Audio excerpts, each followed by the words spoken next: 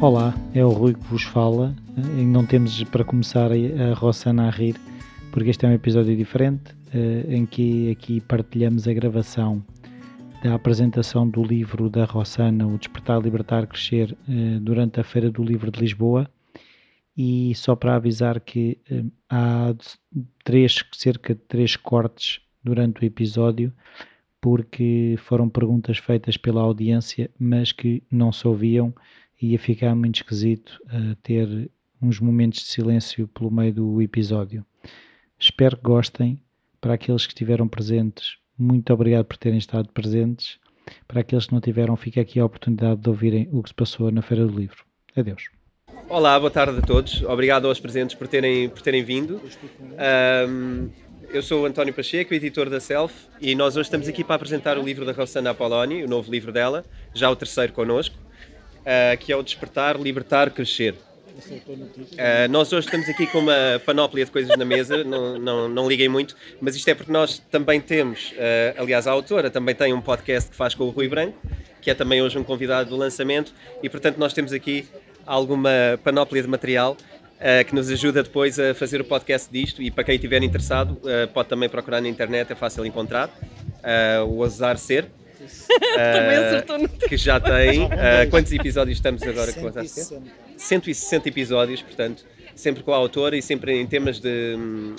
Bom, os temas são variados, mas têm a ver com desenvolvimento pessoal. Sim, temas da atualidade, ias dizer. Temas da atualidade também. Sim.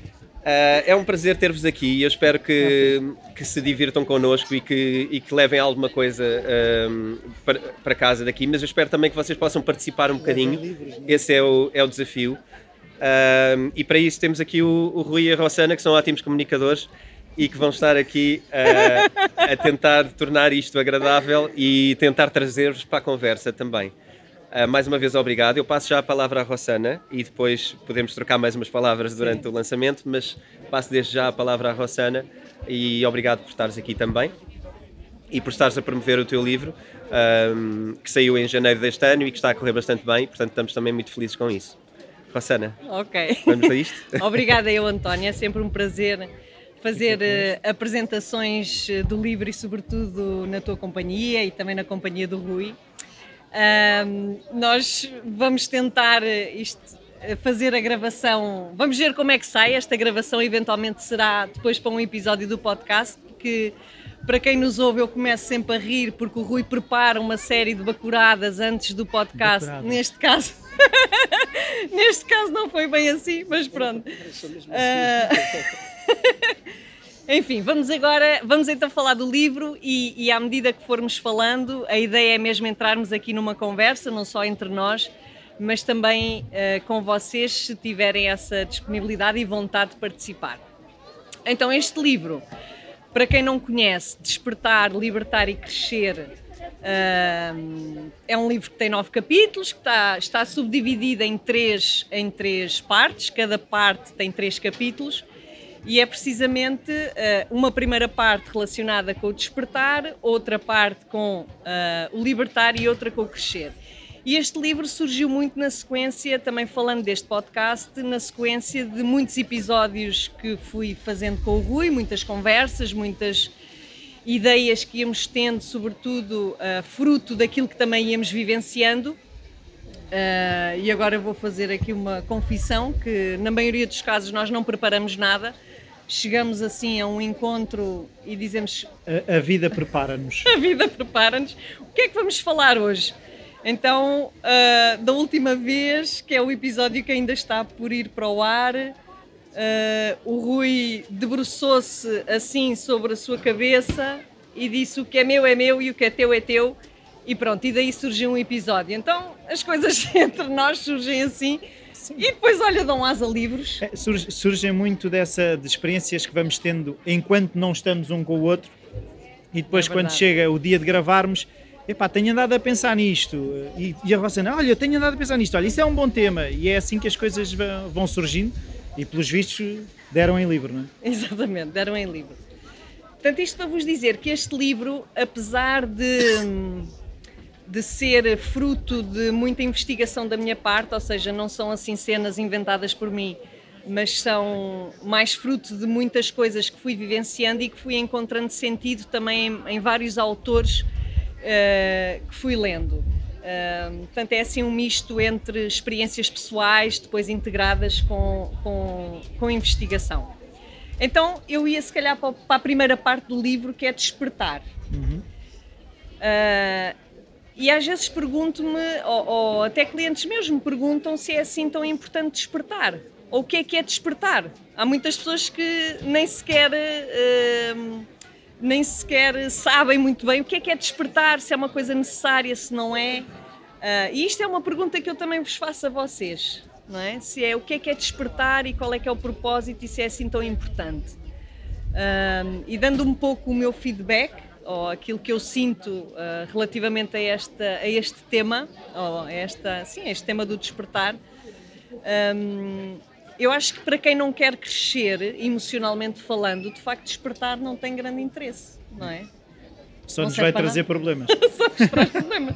E portanto é tipo quem quer ficar na mesma, não precisa de despertar. Eu tenho vindo a observar também o que é que nos faz despertar, porque muitas das vezes não é uma vontade própria, é mais acontecimentos que vão surgindo na nossa vida e que de certa maneira nos obrigam a despertar. Então há assim temas tipo doenças, perdas, mortes, acidentes.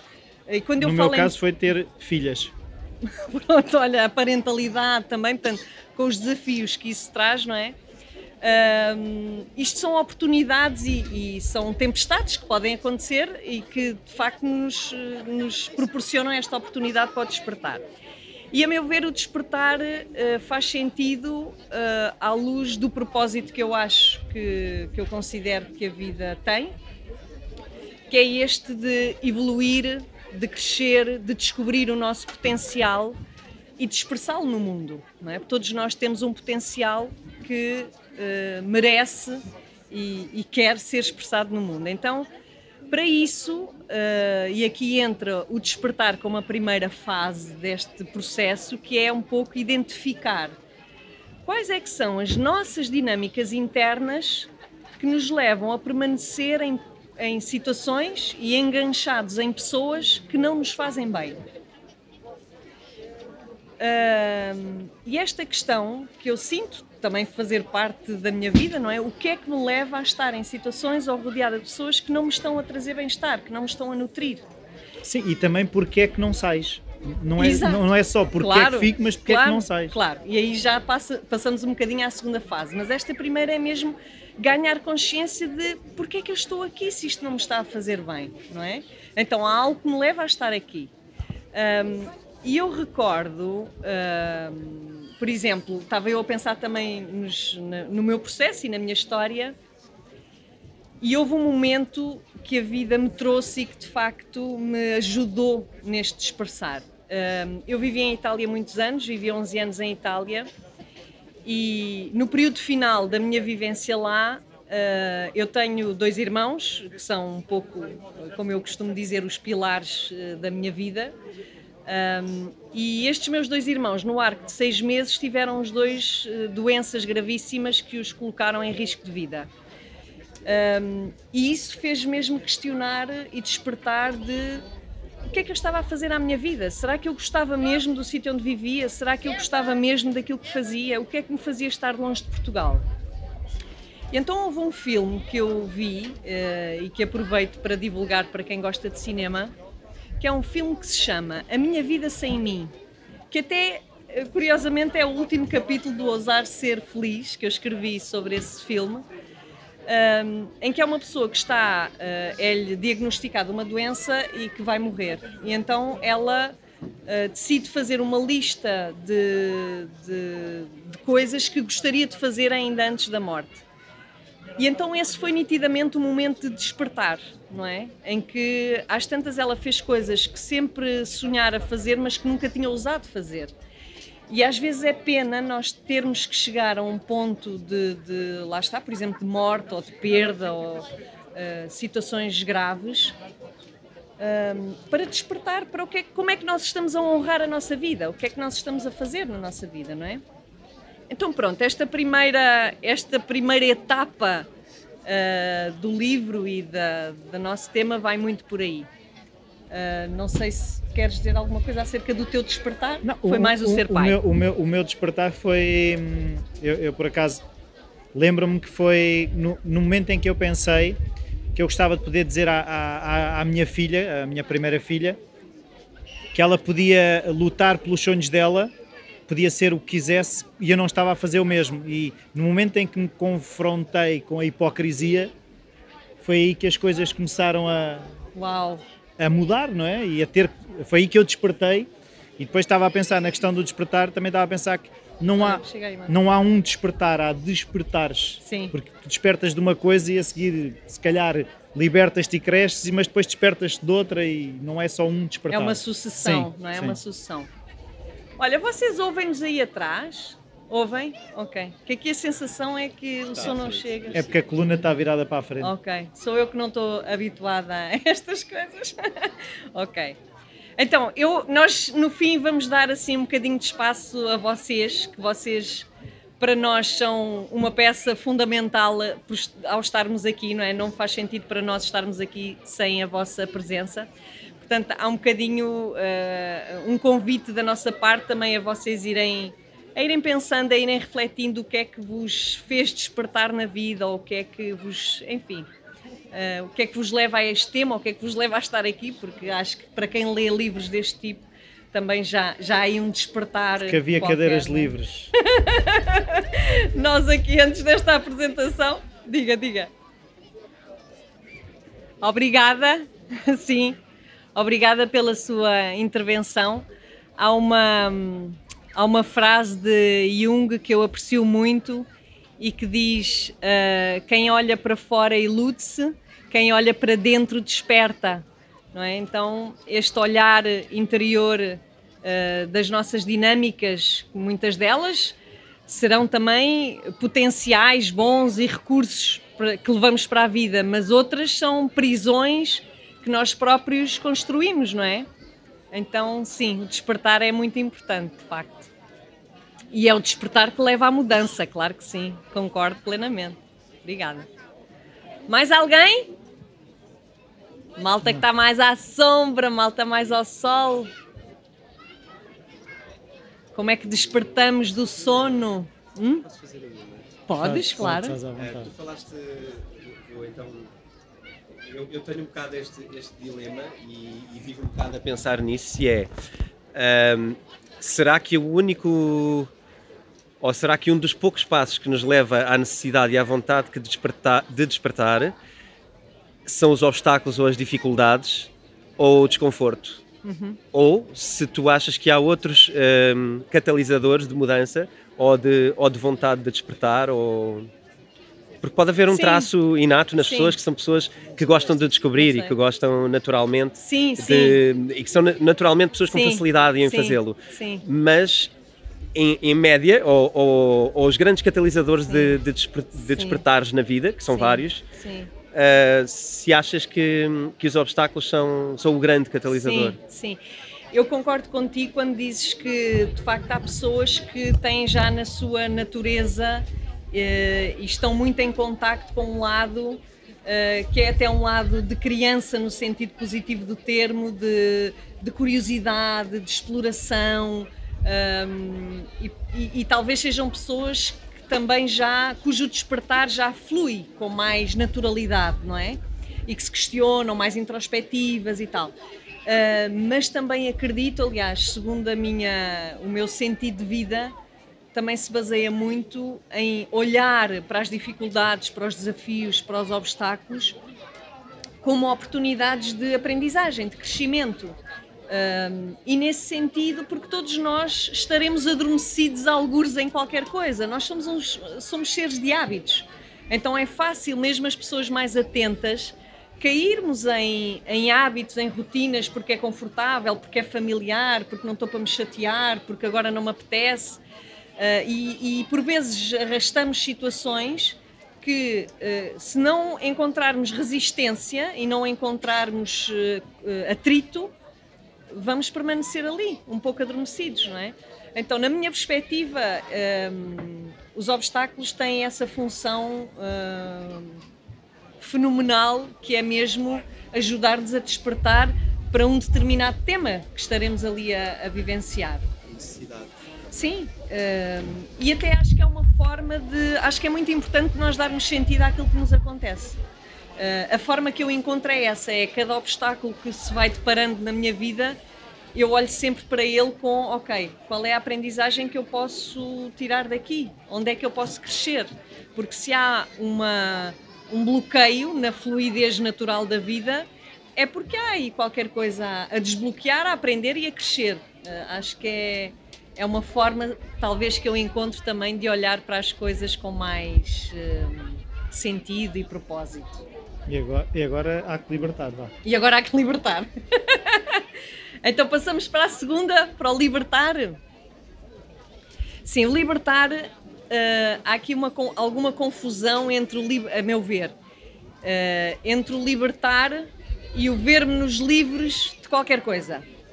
Porque lá está, quando aparecem os obstáculos, que poderão ser situações, pessoas, enfim, a nossa tendência natural também é muito olhar para fora, culpabilizar, julgar, e portanto esta pessoa está aqui a empatar a minha vida, portanto eu tenho que me ver livre dela, não é? Esta é um pouco, pelo menos, não só pela dinâmica com que cresci, como também vejo muito nos meus clientes, enfim, na minha experiência profissional. E a questão é que quando nós até podemos mudar o exterior, não é? Podemos mudar de empresa, podemos mudar de parceiro, enfim, de filhos não podemos mudar, mas, mas vamos tentando o mais possível mudar as situações exteriores, e é impressionante como é que a vida é tão generosa a ponto de nos voltar a trazer situações que nos provocam exatamente as mesmas sensações emocionais de antes. Portanto, mudamos de parceiro amoroso, mas lá está outra vez, a dada altura, o mesmo padrão, não é? Ou mudamos de empresa, mas lá está outra vez a mesma dificuldade. Então, às tantas, de facto, é mesmo, há que questionar isto, já tem a ver comigo, não é? Quer dizer, é importante termos a humildade de olhar para nós e isto já tem a ver comigo. E a libertação, efetivamente, não tem a ver com vermos livres das situações. A libertação tem muito mais a ver com, primeiro, passarmos ou focar-nos neste primeiro estádio, que é a consciencialização, que é o tal despertar, para percebermos de que é que nos temos que libertar em termos de padrão interno, não é? Em termos de qual é que é a minha dinâmica, as minhas feridas emocionais ou as minhas dificuldades que me levam sempre ao mesmo tipo de situações. As tais feridas. Estás-te a sentir incomodado, Rui? Não, estava a pensar que esse libertar não pode ser confundido com fuga, que as pessoas confundem libertar com fuga. Sim, e não é. Porque o ver-se livre da pessoa, por exemplo, é uma forma de fuga do trabalho interior. É uma dinâmica com a qual não sabe lidar. Exatamente, eu não sei lidar com esta dinâmica, eu não sei lidar com esta pessoa, eu não sei lidar com este problema, então vou estar sempre a querer fugir da situação que me provoca desconforto, mas na verdade eu estou a fugir de olhar para mim e de me libertar daquilo que me faz manter-me presa na situação. E dando um exemplo muito concreto, e aqui também vos estimulo ou vos convido a pensar o que é que poderá ser a libertação para vocês. Eu tinha um padrão tóxico, como todos nós, enfim, temos até despertarmos e nos libertarmos deles, que era, por exemplo, pegando aqui num exemplo concreto do público, eu não faço ideia quantas pessoas estarão aqui à nossa frente, mas imaginem que estão 20 ou 30, ok? E parecem estar todas até bastante atentas, mas há ali uma senhora que está no telemóvel, que olhou agora para mim, por acaso reparei, e então o meu padrão era focar-me naquela única pessoa que não está a ouvir-me ou não está atenta, em vez de estar, por exemplo, focada nas outras 29 que até estão a participar. Então isto era muito tóxico para mim. não é? Porque era sempre estar presa naquela única pessoa que, por N razões que nem tem nada a ver comigo, mas que estará... Tem. É sempre, a ver contigo, sempre. E então, houve um momento que, quando eu me apercebi disto, quando eu tomei consciência deste meu padrão, que era tóxico para mim, porque me fazia sentir mal, não é? E porque ficava frustrada, e porque ficava triste, e porque, enfim, não quero mais fazer apresentações, e não quero dar formações, e isto é um horror, e para quê? Não serve para nada e tal. Houve um momento que eu disse, não, eu quero mudar isto, porque eu quero usufruir da honra e do privilégio que é ter as outras 29 pessoas, de alguma forma, a usufruírem daquilo que eu tenho para transmitir, não é? Então, claro que há aqui uma parte que é cognitiva, não é? Da decisão, olá mamã, há uma parte cognitiva que é da decisão quase racional, não é? De não, eu a partir de agora vou-me focar nas pessoas que me dão atenção. Claro que isto não é imediato, mas o facto de ter essa consciência e de me querer libertar de um padrão tóxico, pronto, é um caminho a fazer, não é? É um caminho. E pronto. E pronto. E não queres dizer mais nada. Tu libertaste alguma cena? Tu? Não, Por isso? eu por acaso, o meu padrão tem muito a ver mais com o trabalho do que propriamente com... Pronto, cada um com as suas, felizmente. Olha, se fôssemos todos iguais era um aborrecimento. E eu comecei a perceber que, lá está, eu também andava a saltar de emprego em emprego e as situações repetiam-se. E lá está, eu também me focava naquilo que não gostava e esquecia-me de aproveitar as coisas que até gostava naquilo que estava a fazer ou nas relações que criava nos sítios onde trabalhava. Eu focava muito, não gosto desta determinada situação no trabalho, eu não gosto desta pessoa, mas havia, se calhar, lá está também 30 pessoas de quem eu gostava adoravam. muito e que faziam com que fosse bom ir para lá. E eu esquecia-me porque estava focado naquela pessoa que era extremamente irritante. É mesmo difícil. Não, é mesmo difícil porque é como tu dizes, ou seja, uma coisa é tomar consciência, mas tomar consciência não é suficiente. Tomar consciência às vezes até é muito doloroso porque nos damos conta da responsabilidade que temos em todo este processo e que agora lá está, é a nossa responsabilidade a mudança. Não é? Se eu não estou bem aqui, se eu tenho um padrão que é nocivo para mim, então é a minha responsabilidade mudar. E isto por vezes até nos traz um mal-estar ainda pior, porque e agora? Eu não sei como é que é.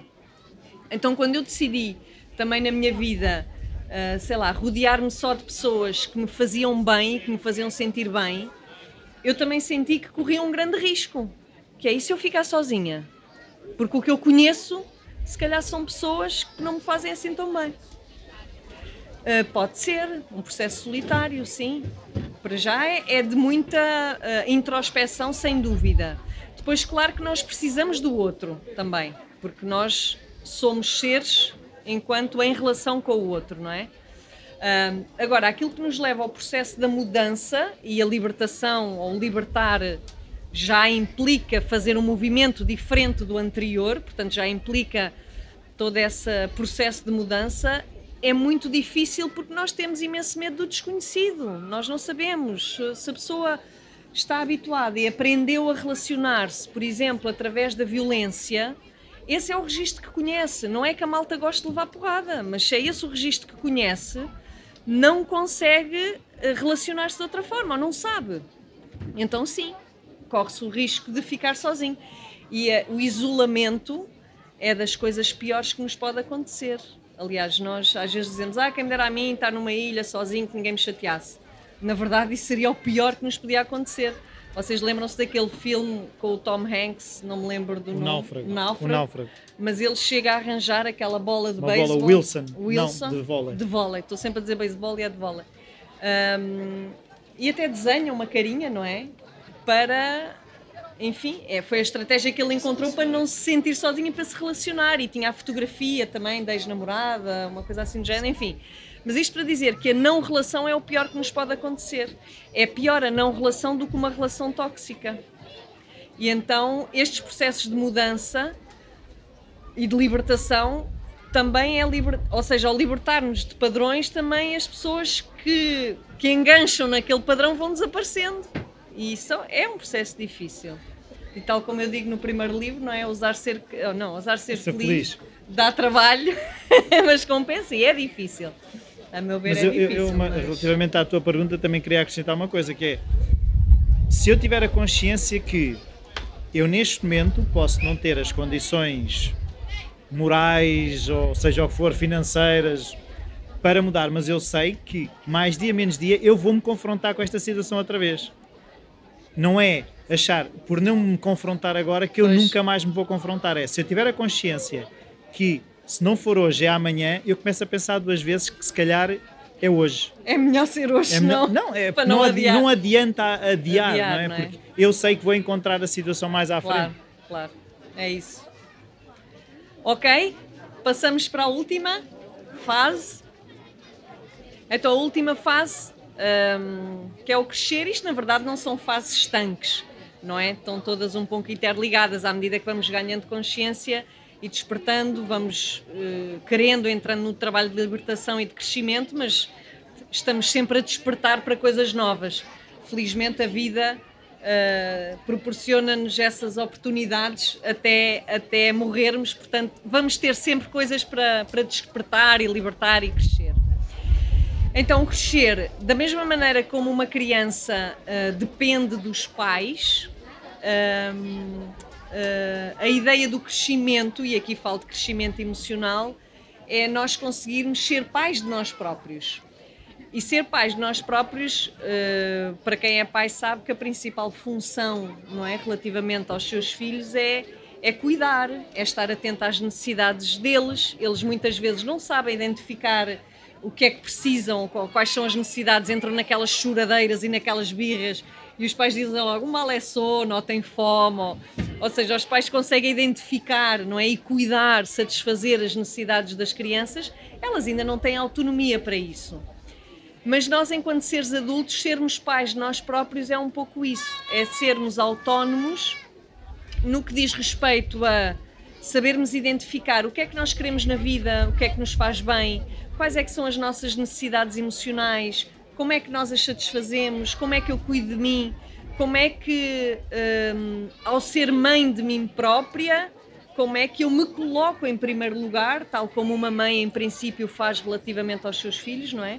Desta vez, como é que eu me coloco em primeiro lugar com uma energia de amor próprio, de compaixão por mim, de perdão, de gratidão, enfim, desenvolvendo todos aqueles elementos que são transpessoais, mais espirituais, enfim, que nos unem um pouco também a todos, não é? E que nos levam a um tal crescimento emocional. Portanto, quando eu falo em crescer, falo essencialmente em crescer emocionalmente, de forma a conseguir olhar para mim e olhar depois para a minha relação com o outro, e olhando para o outro não como o responsável ou o cuidador de mim, mas como outra pessoa que também tem a sua autonomia, e então o relacionamento passa a ser uma partilha, não é? E não tanto um enganche de dependências em que, enfim, em que somos crianças que dependemos dos pais. E é um pouco por aí. Portanto, é uma caminhada toda esta que não está isenta de desafios, antes pelo contrário, mas tal como nas relações e sobretudo aquelas amorosas, não nos torna a vida mais fácil, mas torna-nos a vida muito mais nutridora e divertida, não é? Então é um pouco também isso que eu vejo na relação connosco próprios, que é quando nós olhamos para nós, isto não é que torna a vida mais fácil, mas torna sem dúvida a vida mais enriquecedora, mais nutridora, com mais sentido, com mais propósito. Um bocadinho. Sim. Não. Sim. Não, eu estava a pensar na questão. O crescer também tem a ver já um bocadinho, é o que tu dizes, que as fases não são estanques, mas o crescer também é um momento em que já estamos mais a olhar para o que queremos. Uhum. E é essa esperança, esse acreditar que nos... Porque já fomos largando, não é? Já estamos muito mais virados para a frente do que para trás, e eu vejo os miúdos também... O crescer também passa por, quando eu tiver esta idade vou fazer aquilo, há uma esperança de no meu crescimento eu vou alcançar mais coisas, vou chegar mais longe. E este crescer já é isso que eu estou a dizer, é muito mais virado para a frente. Sim. Porque já largámos para um presente futuro, Sim. não é? Eu ia só pegar nesse crescer e pensar, eu acho que o livro tem muito a ver com esta fase do crescer, ou seja, tem a ver já com a fase do já te percebeste que despertaste de alguma maneira, portanto ganhaste a curiosidade e a vontade de fazer alguma coisa em relação às tuas decisões e ao teu processo. Claro.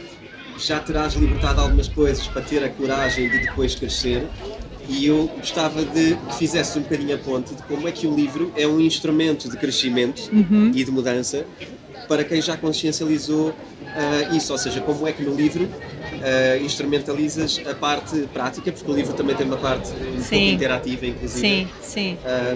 Fala um bocadinho sobre isso, gostava de ouvir sobre isso. Sim, este livro, em cada capítulo nós temos, eu apresento assim alguns, para já faço sempre referências a episódios de podcast, portanto acho que isto também é um instrumento, uma ferramenta que as pessoas, tendo essa curiosidade e vontade, também podem utilizar, que é um complemento a partir da audição dos podcasts relacionados com esses temas, que pode ajudar. Depois cada capítulo tem alguns exercícios, enfim, que são mais para pôr as pessoas ou os leitores a refletir e a olhar para as suas dinâmicas de um ponto de vista mais prático, porque às vezes os livros trazem-nos, enfim, teorias ou conteúdos muito teóricos, e depois temos alguma dificuldade de, ok, mas na prática como é que isto se faz? Ou como é que na vida, efetivamente, o que é que isto significa, não é? Depois tem também ilustrações, ou seja, através... quis recorrer, e aqui também agradecendo a Filipa, que não está cá, mas a ilustradora do livro, é uma tentativa de fazer com que toda a parte teórica, explicativa, seja mais clara. E depois também tenho histórias de clientes que estão anónimos, como é óbvio, mas que penso que exemplificam um bocadinho o que é que eu quero transmitir com aquele capítulo, com aquele tema. Eu pelo menos gosto imenso deste livro. Acho que é o melhor deles todos. Mal seria se não gostasses, não é? Não é o melhor, por acaso são os três bastante diferentes, mas confesso que estou muito satisfeita com o resultado deste livro, porque sinto que também foi muito fruto de experiência pessoal, ou seja, enquanto que os outros eram mais, e sobretudo o segundo, que é mais teórico, também foi fruto de uma investigação académica, que eu acho que é também obviamente muito útil, mas é mais uma abordagem às psicoterapias. Este já traz também muito de mim, daquilo que eu fui vivendo e de outros autores que fui complementando, não é? E agora pensei... Também podia ser. Olha lá, isso é tudo mentira. O que é que estás a dizer? Não concordo. Não era, afinal não era para aqui. Não era para aqui, que desilusão. Eu pensava que havia alguém a... Havia debate. Sim, Olha lá. Então... Onde é que foste tirar essa ideia? Bom, alguma pergunta, algum feedback? Olha ali aquele senhor. Temos aquele senhor que não sabemos quem é. Eu queria fazer uma pergunta ao Rui. O livro é da Rossana. Bom, sabendo que o Rui tem acompanhado a Rossana já desde há algum tempo, há mais de 150 episódios, 160. 160, queria perguntar se tens reparado em processo de despertar, de libertar ou crescer na autora do livro. Algum exemplo, algum caso, alguma situação que tenhas reparado? Eu acho que É uma pergunta muito desinteressada. Não, mas não sei se é desinteressada, isso já estás a projetar. É verdade. Já estás a projetar. Deve ser alguma ferida. É alguma ferida minha. Mas tem sido engraçado ver até a comunicação, mesmo dentro do podcast, mudou. E eu sinto hoje em dia, a Rossana estava a dizer que mesmo cada vez que tem que enfrentar público, mas eu acho que mesmo isso a própria Rossana já encara de maneira diferente. A Rossana tem tido ao longo de 160 episódios, e nós, se gravámos 160 episódios, se fôssemos juntar as horas todas que estamos à conversa que não gravamos, ainda era mais complicado. Tanto que eu digo que normalmente aquilo são sessões de terapia grátis mútuas, que estamos ali E o que eu tenho visto é que a Rossana foi vivendo isto, e à medida que ia vivendo isto, como ele estava a dizer, nós vamos trazendo os temas que vamos vivendo para os episódios. E o livro foi despertando dentro dela, foi-se libertando dentro dela e foi crescendo cá fora. Foi um bocado esse o processo. Tanto, é isso que eu vejo, que o escrever do livro foi muito esse processo em que a Rossana foi vivendo essas aventuras, umas que se calhar são espelhadas pelas histórias dos clientes da Rossana, mas que de alguma forma ela conseguiu empatizar porque também as vivia. Se calhar não de um ponto de vista exatamente igual, mas semelhante, porque essa é uma das necessidades da empatia, é nós sentirmos a dor do outro, não é? Para termos compaixão temos que sentir a dor do outro, senão nunca sentiríamos, claro. Seríamos incapazes de o fazer. Claro. Não sei se respondi à tua pergunta. Mais alguma pergunta? Ninguém tem curiosidade. Ninguém. Então, não desperta. Não desperta. Estão todos a dormir. Do tempo, não é? Não sei se tinhas algum encerramento que queiras fazer em especial. Cantar o hino. Não, na verdade não, mas posso, como fiz em todas as apresentações, se calhar ler aqui a frase final do livro. Embora sugira aos leitores começar pelo princípio, mas gosto muito desta frase. É uma frase que me tem tocado e que se calhar também serviu de inspiração não só para a minha vida, como também para este livro, que é do Jonathan Haidt, é um psicólogo americano, e que diz: a vida é uma viagem, é preciso aprender a conhecer o terreno, escolher uma direção, encontrar bons companheiros e usufruir do percurso, pois no fim do caminho pode não existir nada. Então há muito esta questão de o que importa é a viagem, não importa as metas, mas o que importa é cuidarmos de nós, olharmos para nós com muito amor, carinho e compaixão e honrarmos a nossa vida. Acho que é o mais importante em absoluto. E é isso. Obrigada pela vossa presença, obrigada António, Rui.